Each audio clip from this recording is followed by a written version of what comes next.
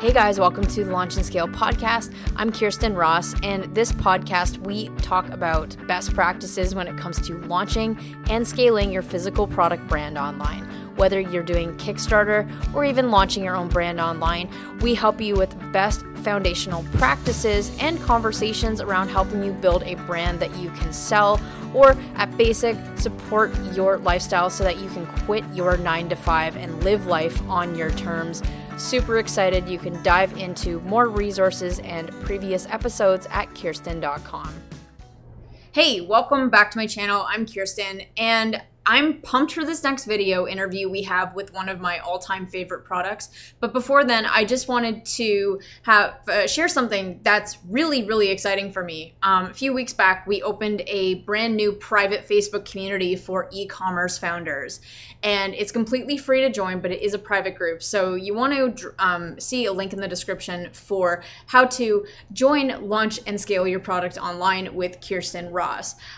In this group, it's really important. I know when I first got started online, one thing that was invaluable to me was having a community of like-minded people in a similar situation to me, trying to figure it out online. And so I've wanted to create a community for those that are just starting out with their product. Just starting out, maybe this is your first product launch, or you're a little bit more seasoned and you just want to network with like-minded people. In Launch and Scale Your Product Online, this free Facebook group, we are covering all things when it comes to e-commerce, launching products on Amazon, and specifically Kickstarter, because that's what I'm known for. So I think you guys should check it out and come into the group, introduce yourself. It's a thriving community right now, so I'm really, really pumped to grow that and to find more people so we can collaborate together. And that sort of thing. So that's what I'm going to say. Link in the description for the free Facebook group. I look forward to seeing you there. And let's get into this next video interview with Stephen Lawson of the Monk Manual. Hey guys, welcome to another episode. I don't know why, Stephen and I were just joking around about this before, about how it took us so long to connect. So today's conversation is about how he was able to bring a planner to market to, within about 3 months of preparation, raise $72,000 on Kickstarter with 1,700 backers, and leave Kickstarter in back order for 2 months. And even since then, grow by about 500x month over month. So that's really hard to do because a lot of Kickstarter campaigns, their sales tend to stop because founders focus on fulfillment. But he was able to keep that momentum going even after the launch. So we're going to be going into that and a lot of other stuff today. But first off, fun story. So I booked a call with this girl named Katie McIntyre 2 years ago, and she's like, hey, I'm a project manager launching this planner in 6 weeks. And our email list is like 300 people. And first thing I told her, I was like, you can't do that in 6 weeks. And she's like, basically, watch me. So we end up starting to work together, and she proved me wrong. The Monk Manual ended up being an overnight sensation. And since then, I've been literally obsessed with this planner. The Monk Manual, for those that don't know what it is, it's a quarterly planner for helping you really map out things to help you have more peaceful being and purposeful doing in your life. So I've tried a ton of planners in the past, and none have really stuck with me, but I've been using now the Monk Manual consistently for like 18 months now since then. I don't know if it's because of the personal connection or not, but it's a testament to Stephen creating an awesome product, which is the hardest thing to do, but also marry that with a really great brand launch strategy and nurture strategy, just keep it going over time. So Stephen, I'm like really, really stoked to have you and to be able to have this conversation with you. Cause like, again, I don't know why it took us 2 years to really do this, but here we are.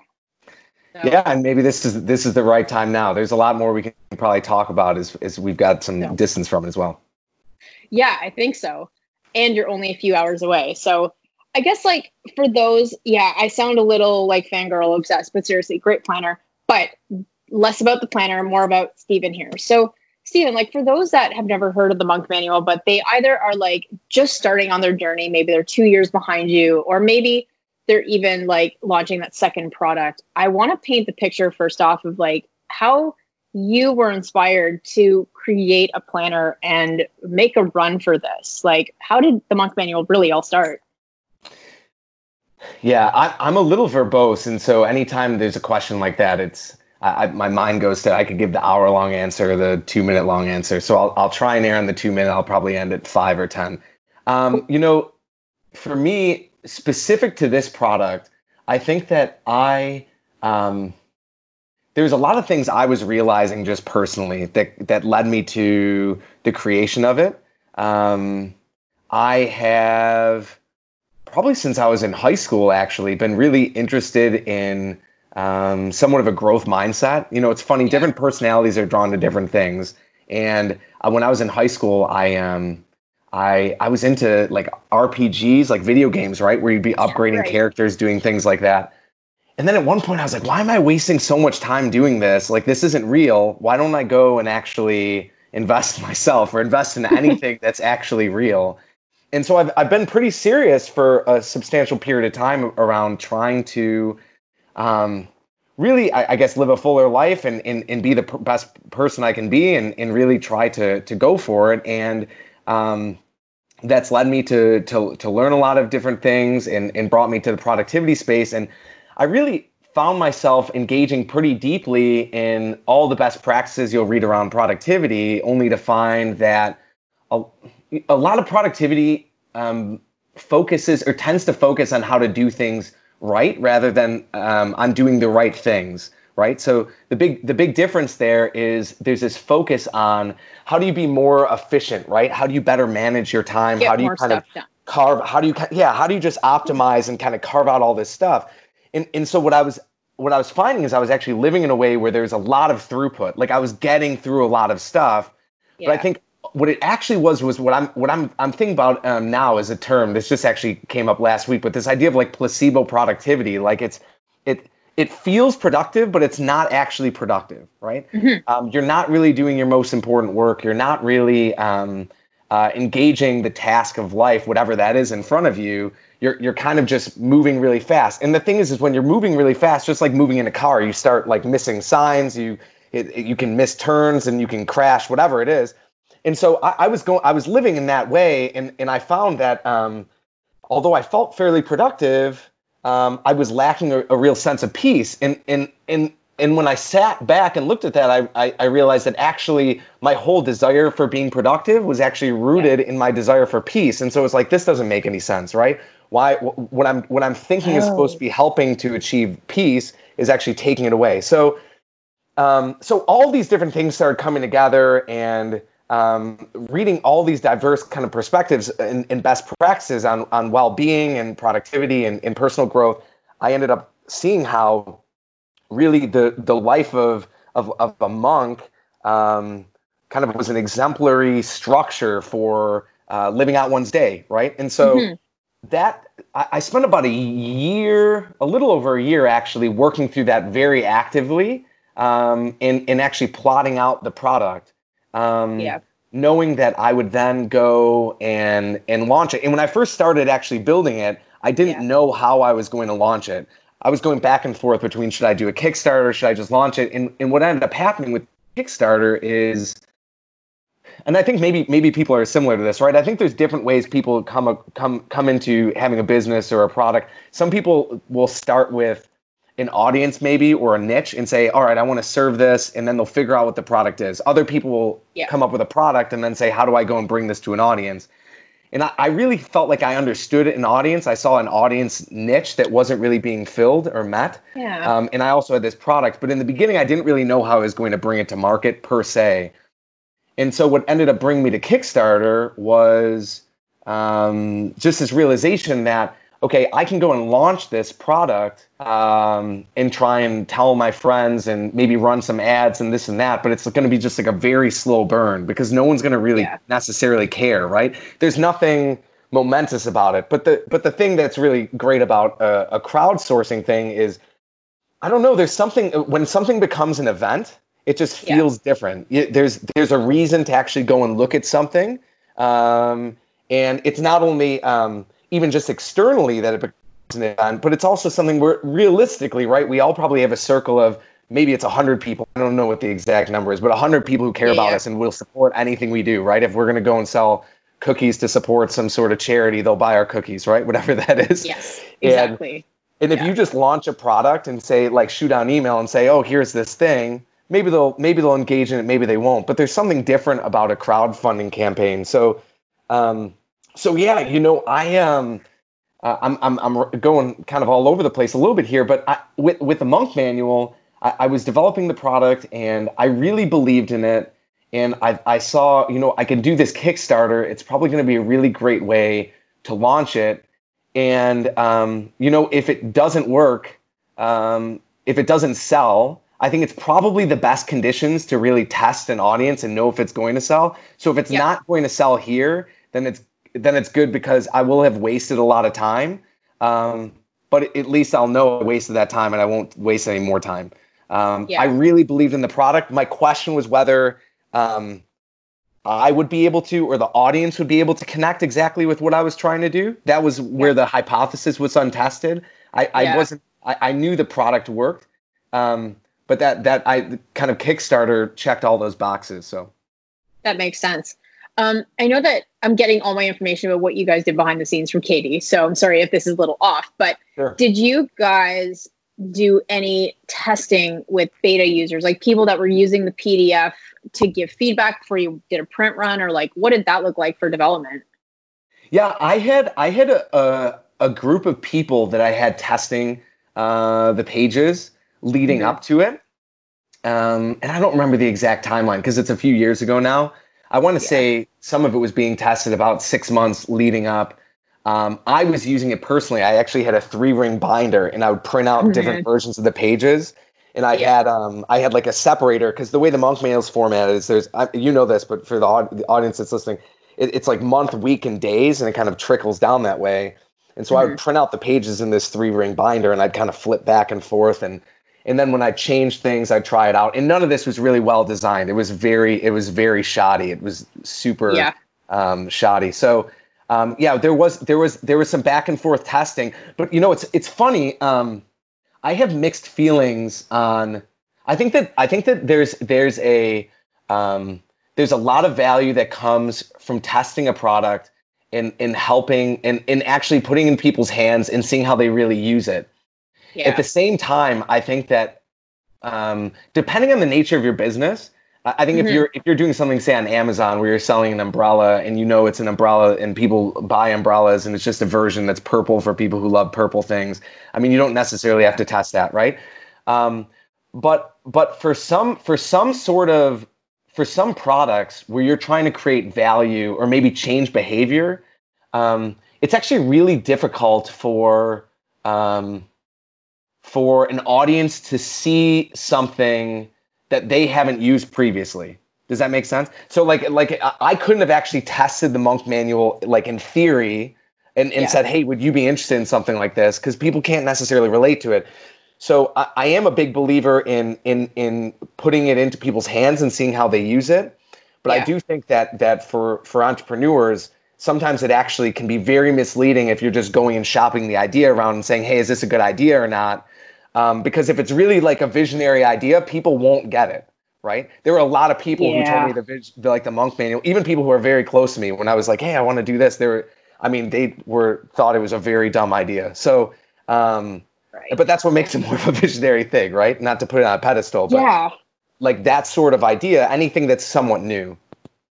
That's interesting you say that, because I even see like, even for hardware or thing where prototype iterations are a must, like if you get people to use a product that is not finished yet, obviously the functionality is not there. So even if they think it's a genius idea, they're like, oh, well, it's like, it's cracked here, or it doesn't look as good, or because they don't get that it's like a version 1 or 2 prototype. So in saying that, like, how helpful was the feedback you got from getting people to test? Yeah. So for me, and I don't know if this is the exact best way to do this. I know there's people who do this for a living, right? Do audience testing and user testing. Most of the people I had testing it, I knew personally. So what that meant was I could translate the feedback they had, and I knew the lens. When you know someone fairly well, you also know the lens through which they kind of experience the world. Right. And so you're able to in some ways balance certain things. So if someone's very detail oriented, right? I'm more big picture, my wife's more detailed. If I give my wife something I've written, she'll often say, man, this is really rough, right? And the reason it's really rough is because there's typos. To me, when I hear really rough, I think, okay, the ideas are wrong, the whole thing's wrong. To her, it means there's like typos and grammatical mistakes, right? And so if you know someone's very maybe detail oriented or whatever, you can kind of balance that when you're testing it with people. Right. But also, I think it depends on the audience, right? Because different audiences are going to care about different things. There's planners, for example. So the Monk Manual, I've chosen to have the Monk Manual be one color. There's not a lot of variation, but there's some businesses around journals, planners, where their whole thing is just having different colors, having it be very flowery, have it be all these different things, and it's almost entirely it's the customization play, right? And I think that's a different audience though as well, right? So it's like knowing what does your audience specifically care about and kind of testing them on that. And when you were getting people saying that this is a stupid idea, even though it's really not, how did you look past that and keep going? Like, how did you know that this would sell even when people were like, this is dumb? I mean, that's a great question. I think I think there's a few things. I think one of it is a little bit maybe personality. I think I'm maybe the sort of person that if I'm in a meeting, for example, I'm not necessarily going to speak up and give my opinion or sound very confident about something unless I am actually very confident about it. And I think that I was very confident about it because I don't know, again, a personality thing. I tend to sit back and I observe a lot. And I think I'd spent so much time observing certain things, certain audiences, certain other products, how people would use them. There was so much observation that I felt I really, really, really know this is going to work. I was very convicted that it would. And the fact that other people couldn't necessarily see it, I think that it was because they didn't necessarily have that same level of depth of maybe insight into the customer or the product. But there is a level of, oftentimes the word faith is used in more of like a spiritual religious context. But I think more broadly, the idea of belief in things maybe unseen, it does require a certain level of faith, right? Faith in oneself, faith in one's ability to leap into it. And and I think, I don't know, at the end of the day, I just felt really convicted. And it's not that common actually for me to do that, right? Again, like I don't often feel very strong conviction. So when I do, maybe I've just learned to trust my intuition around those things. I don't know. What I want to do is be able to deliver a little nugget or soundbite that could be helpful for the people listening. And maybe this would be a way to pivot off of that and give something fairly helpful. Is I do think that I had a few people around me at the time who maybe were a little bit bigger picture, who could see things strategically, like even Katie, right? When we're talking about Katie, I talked to Katie and she immediately got it. Like she got it more than anyone else got it, right? And that was really affirming, right? And that was really affirming. And I think in some ways she was really able to then enter in and bring a certain level of energy into the project because it wasn't just like checking someone out with their food at the grocery store, right? It was something where she was like, I really believe in this. This is really something that I see the potential in. And there's an energy and power that kind of comes from that sort of thing. I think there is a good lesson to learn here in that you shouldn't always listen to haters. I think you need to truly know yourself and know your gut and to follow that intuition, because there is a very fine line between an actually bad idea and bad feedback that you're getting versus that which you need to ignore. Because like, I think that the feedback that I take when I get negative feedback from our product ideas or whatever is that it's a well-constructed argument or other things to look out for, such as maybe you were getting feedback like, what is the differentiator with your product versus other products on the market? Okay, that's not negative feedback. That's something you can run with and refine your message further, right? So I think that Elon Musk got so much hate with what he's trying to do because people don't understand it. So I think that as an innovator, when you're bringing out new products, sometimes you just got to go for it and not listen to other people. So yeah, and I think too, there's a certain level of self-knowledge that comes into play, right? So in just kind of radical honesty. So like you think of an Elon Musk, and Elon Musk also has a track record of probably experiencing at certain points where he had ideas that people didn't believe in that ended up working out, right? And maybe also other times where he thought something was going to work and it didn't, right? So this is a really small example, but I know that sometimes I think I'm going to be able to go and make it to an appointment and I can't. And I don't because I'm overly optimistic when it comes to time, right? Like I am almost always overly optimistic when it comes to time. I always think I can get more done. I always think I don't know. And this is common for entrepreneurs. I've heard that there's usually a coefficient of time where whatever it is, if people think something's going to take an hour to do X, it's actually almost always like 1.5. Like we all have a coefficient, right? Especially entrepreneurs. They tend to be optimists, which enables them to go and do things other people are maybe not willing to do because it's scary, right? It's very scary. There's a lot of emotional turmoil that's a part of it. So, but I think knowing that, because what I don't want to, I also don't think it's wise to go and just leap and not to be careless about things, right? I think it's best to go and kind of try to hedge things and try to really understand. And, it's not totally fair for me to say, oh, it's just my intuition. I really get it. I feel like I had a really deep understanding of the customer.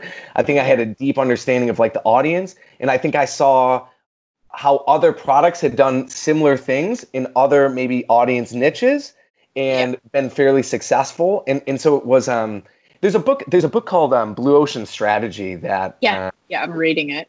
No, it's a great book, and I would encourage it for anyone who's listening to this as well, whether you get it through Audible or otherwise. But the idea is that you try and find it's all about essentially finding a niche, right, an underserved market, and providing the value there. And so it's kind of like there's a story of two people who went to Africa. This is, I'm sure, a made up story, but two people go to Africa like businessmen, right? And they work for a shoe company or something, and they come back to report their findings. And the one guy goes and he says, our results were terrible. No one wears shoes there, right? And the other guy says, like, our results were great. Like, no one wears shoes there. So the story being is that the one guy's not able to see that actually that's like an unmet need, right? Obviously, shoes are something that really help people. And so there's this audience that might not necessarily be partaking in it. And it in some ways, it was somewhat similar for me, right? Where I saw, okay, here's this tool, and I thought I could actually serve better than any other competitors as well. So, which I love. I want to shift the conversation a little bit more to brand growth after Kickstarter. But first, I am curious, what is something that surprised you about Kickstarter in that process? Can I say a couple of things? Yeah. So, I'll try and limit it to 3. It's funny, when Katie actually approached me about bringing you in to work with us, right? At the time, I was this guy I'm fairly conservative in general, right? I'm not a big risk taker. I don't even like really spending money. It's hard for me to like get used to the idea of like spending money to make money. It's just, I don't know if it's upbringing or what it is. But when she first like brought it, she was actually bringing me a little bit out of my comfort zone working with you. And I think it was so good to do that, because I think it's really, really helpful to have someone who knows what they're doing, because it is way more work than it seems, right? If I was to average out the amount of time and expense that I spent doing the Kickstarter, I probably made about $2 an hour, right? Maybe. And it was all worth it. 100% it was all worth it. But it wasn't necessarily worth it from a short-term perspective. And I think that having someone who, I think the need for guidance in how much there are some, like, there's particular best practices. I think that was surprising. So that's one thing. I think another thing that was surprising to me is maybe how much your audience really plays a big role in it. On some level, it's not just about having a product, it's ultimately about having an audience. And I think sometimes people will build a product and not have the audience. I was lucky enough that I started kind of picking up on that a few months out and was able to kind of get some runway. Because there is a seasonality to some of these things as well, and you want to hit certain, I think especially for certain products, you want to really be in a certain time period in order to get the best return. But the thing actually on a personal level that's really interesting, and this is entirely personal, and maybe it's helpful, maybe it's not, but I had a friend who is a consultant, and when I was talking about going and working full time for myself, I was asking him, what advice would you have? And he's like, you'll be surprised at who comes with you, right? You'll be surprised that some people that you thought would be your number one supporters are they're nowhere to be found. And then there's other people, you end up finding that there's kind of a tribe that rallies behind you that you didn't even know probably viewed you the way they did or weren't as invested in you as they are. And there's a richness even from a relational level to see the people who come out, to see like the support. And yeah, I guess one last thing too is, and this is maybe my personal experience, because I wouldn't say, I mean, it's not like my product is a nonprofit or something, but there is this, I mean, for me, in some ways, there's a missional aspect to it. Like I'm really trying to help people and do a good thing. And I was also surprised at kind of how valuable and how helpful it is when you're able to find people who really connect with what you're doing. And not only that, but also when you take a bolder stance, when you say, I'm going to go and do this, right? I'm going to plant my flag in this thing. Yeah. When you actually lead, people start to follow you, right? Because I think most people want a leader. And there's not that much that separates us from the people who are doing things that maybe we even look up to, except they've said, I'm going to plant my flag and go and do this. Yeah. And we want something to believe in, and you give them something to believe in, right? Sure. Yeah. It really, really works there. So yeah, those are great answers about Kickstarter. And then the reason why I commented in the beginning about Kickstarter transition into selling afterwards being so difficult, because I find that a lot of founders, because you have 4 months to deliver product or like whatever your runway is, I find that a lot of people jump into fulfillment mode and stop selling completely. And then you lose a lot of the momentum that your Kickstarter campaign actually generated. So I'm wondering for you, I'm not sure if that was you or if you kept selling, but because you were in so much back order and just kept that growth going, I'd love to talk about the brand growth even after Kickstarter and what you focused on to be able to keep it sustainable and growing month over month. Yeah, so a couple of things, and I would encourage anyone who's thinking about a product. This isn't a non-starter. If your business or your product doesn't fall into this category, but it's really helpful if it does. And that's thinking about the actual business model itself of whatever you're selling, right? So if you're selling something that is, I don't know, a kayak or something that's your forever kayak, and someone's only going to buy one, it's a different thing versus for me, part of it is if my product works. So this was the hypothesis. If it works, it lasts for a quarter. So, and I believe it delivers at least the amount of value that it's asking for. I think an exponent of that, or what it's being charged for. So yeah. So if it works, then the business model is such that I'm not just having to play the game of cost per acquisition if I'm doing like an ad spend or whatever, but I'm actually able to know that it's actually more of a lifetime value. So the business model, as long as the product's working, will have a fairly high lifetime value of a customer, right? And that puts me in a different position from a business standpoint than other people would be. So what ended up happening is I did have a lot of fulfillment to do immediately afterwards. I was lucky. I mean, it was pretty much all friends and family. We did not go to a fulfillment center because I really wanted to invest in those first customers. Right, the packages and stuff. Yeah. Yeah. So the packages were very, I mean, all the monk manuals were hand wrapped in the tissue paper. And I actually signed a personal note to every single person who participated. I mean, I tried to go all in because I'm thinking these are yeah, there you go. You have one there. I don't do the personal note anymore because I do work with a fulfillment center now. But I was thinking, okay, these are my first, 1,000 customers. Like, these are really important customers, right? And I can't compete with the big guys in certain ways, but from a personalization, from a personal connection standpoint, I can, whereas they can't. So I really want to focus in that area. And basically friends and family helped me to get all those books out. But then I did have some inventory issues and ran out of books. And, sales always kept continuing, right? I've never had a day where there wasn't sales since I started. But I would say maybe February. So I did my Kickstarter. I think it ended in November. December, January are big times for planners anyways. Once it came to February, numbers were dropping. March, it got pretty low comparatively. And that's also, there's like people are getting into like a credit card coma where they're all the bills from Christmas are coming. They're like, we can't spend any money. So that's naturally, I think, a dip for a lot of businesses.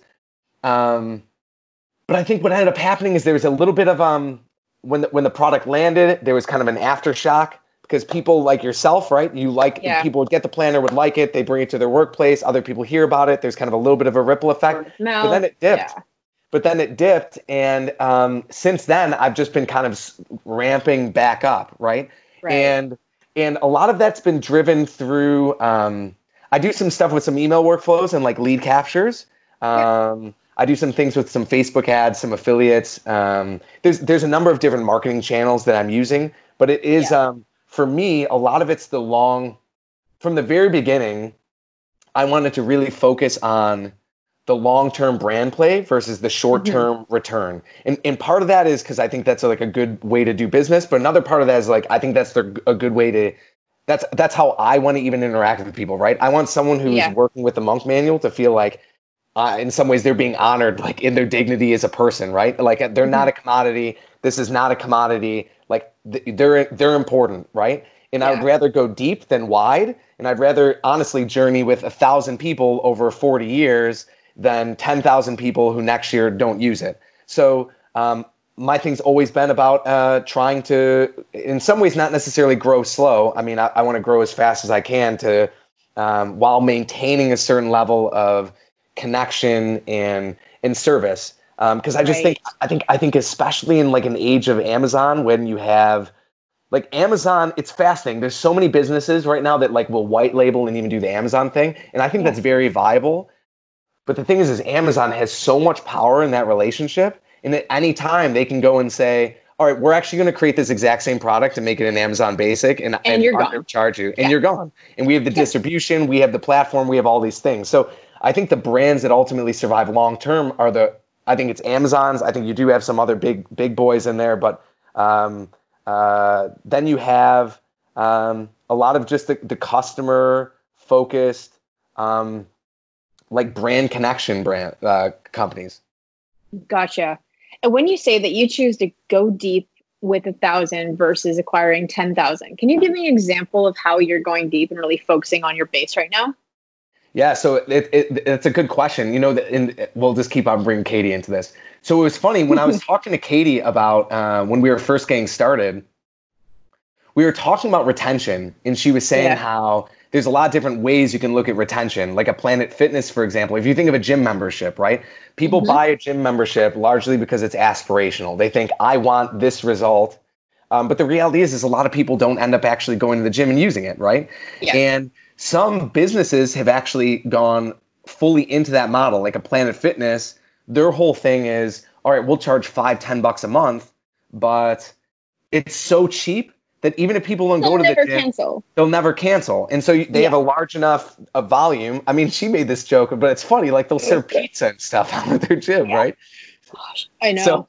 So you see, I don't get that, but you see what they're doing. Whereas, like, if you wanted to go and do the opposite of that, I mean, maybe the opposite of that would be like a very boutique gym where there's personal trainers, that sort of thing. So what am I doing right now with the Monk Manual is I have a person starting next week who's going to be focused solely on the onboarding experience. And my ultimate goal, I don't know, I have to play this out, and I'm not sure exactly what the model is going to be. But my hope is that every single person who actually buys a Monk Manual will be assigned essentially like not a personal trainer, but in a sense a correlating type of person, someone who will be like a coach. Yeah, and maybe we have some like a database of different videos or training, but have something that's someone who can journey with them.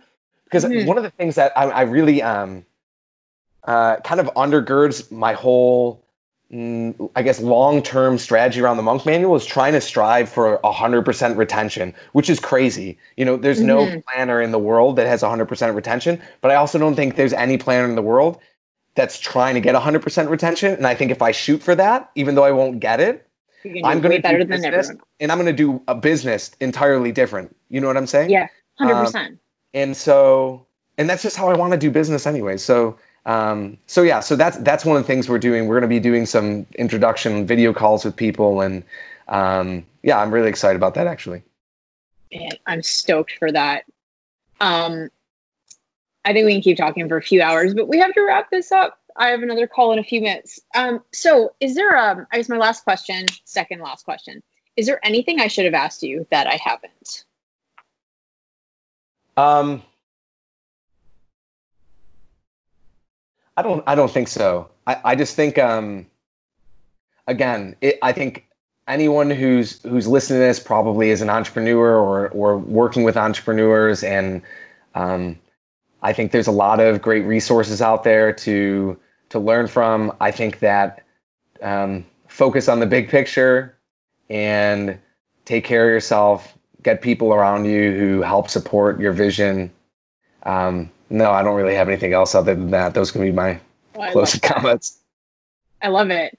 And hey, if people want to grab a Monk Manual, two things. We are going to post a link below. It's my new affiliate link because it, again, took me that long to get one.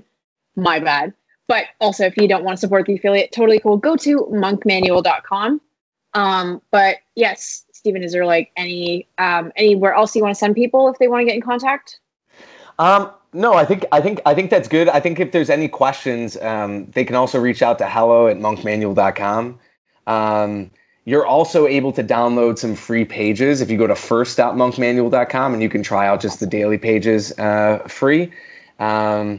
But yeah, no, I appreciate the time today. This has been a great conversation. I want to thank you as well. Yeah. This didn't organically come up, but I don't think we would be where we are without you and your support through the whole process. So I'm grateful for that. Thank you. Yeah, that means a lot.